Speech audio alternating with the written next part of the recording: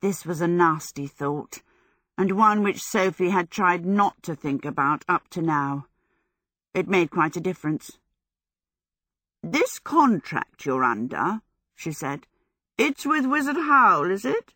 "Of course," said the demon. Its voice took on a bit of a whine again. "I'm fastened to this hearth, and I can't stir so much as a foot away. I'm forced to do most of the magic around here. I have to maintain the castle and keep it moving and do all the special effects that scare people off, as well as anything else Howl wants. Howl's quite heartless, you know." Sophie did not need telling that Howl was heartless. On the other hand, the demon was probably quite as wicked. "Don't you get anything out of this contract at all?" she said. "I wouldn't have entered into it if I didn't," said the demon, flickering sadly. "But I wouldn't have done if I'd known what it would be like. I'm being exploited." In spite of her caution, Sophie felt a good deal of sympathy for the demon. She thought of herself making hats for Fanny while Fanny went gadding. "All right," she said. "What are the terms of the contract? How do I break it?" An eager purple grin spread across the demon's blue face. "You agree to a bargain?" "If you agree to break the spell on me," Sophie said, with a brave sense of saying something fatal. "Done!" cried the demon, his long face leaping gleefully up the chimney. "I'll break your spell the very instant you break my contract." "Then tell me how I break your contract," Sophie said. The orange eyes glinted at her and looked away. "I can't. Part of the contract is that neither the wizard nor I can say what the main clause is." Sophie saw that she'd been tricked. She opened her mouth to tell the demon that it could sit in the fireplace until doomsday in that case. The demon realized she was going to. "Don't be hasty," it crackled. "You can find out what it is if you watch and listen carefully. I implore you to try. The contract isn't doing either of us any good in the long run, and I do keep my word.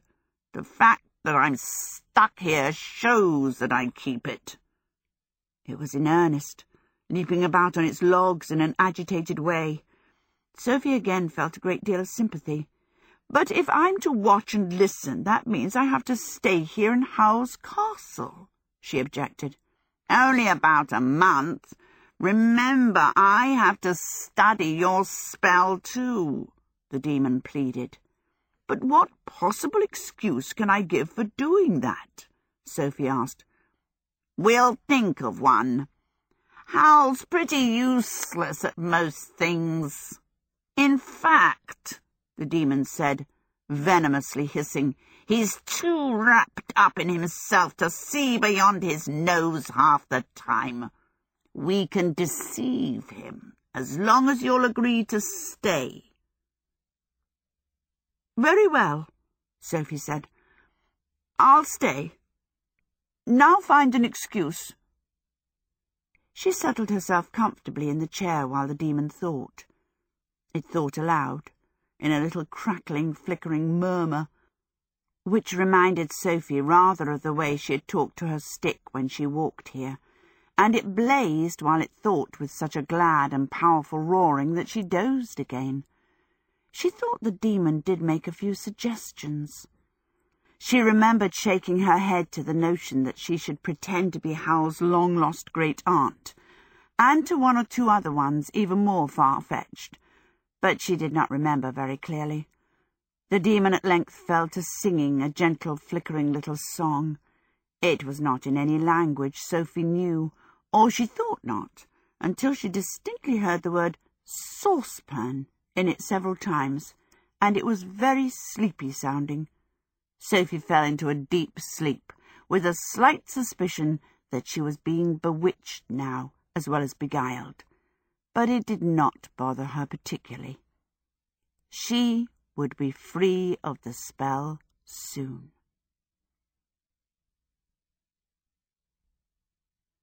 Chapter 4. in which Sophie discovers several strange things. When Sophie woke up, daylight was streaming across her. Since Sophie remembered no windows at all in the castle, her first notion was that she had fallen asleep trimming hats and dreamed of leaving home. The fire in front of her had sunk to rosy charcoal and white ash, which convinced her that she had certainly dreamed there was a fire demon. But her very first movements told her that there were some things she had not dreamed. There were sharp cracks from all over her body. "Oh!" she exclaimed. "I ache all over." The voice that exclaimed was a weak, cracked piping. She put her knobby hands to her face and felt wrinkles. At that she discovered she had been in a state of shock all yesterday. She was very angry indeed with the Witch at the Waste for doing this to her, hugely, enormously angry.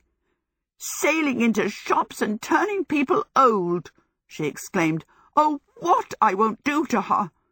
Her anger made her jump up in a salvo of cracks and creaks and hobble over to the unexpected window.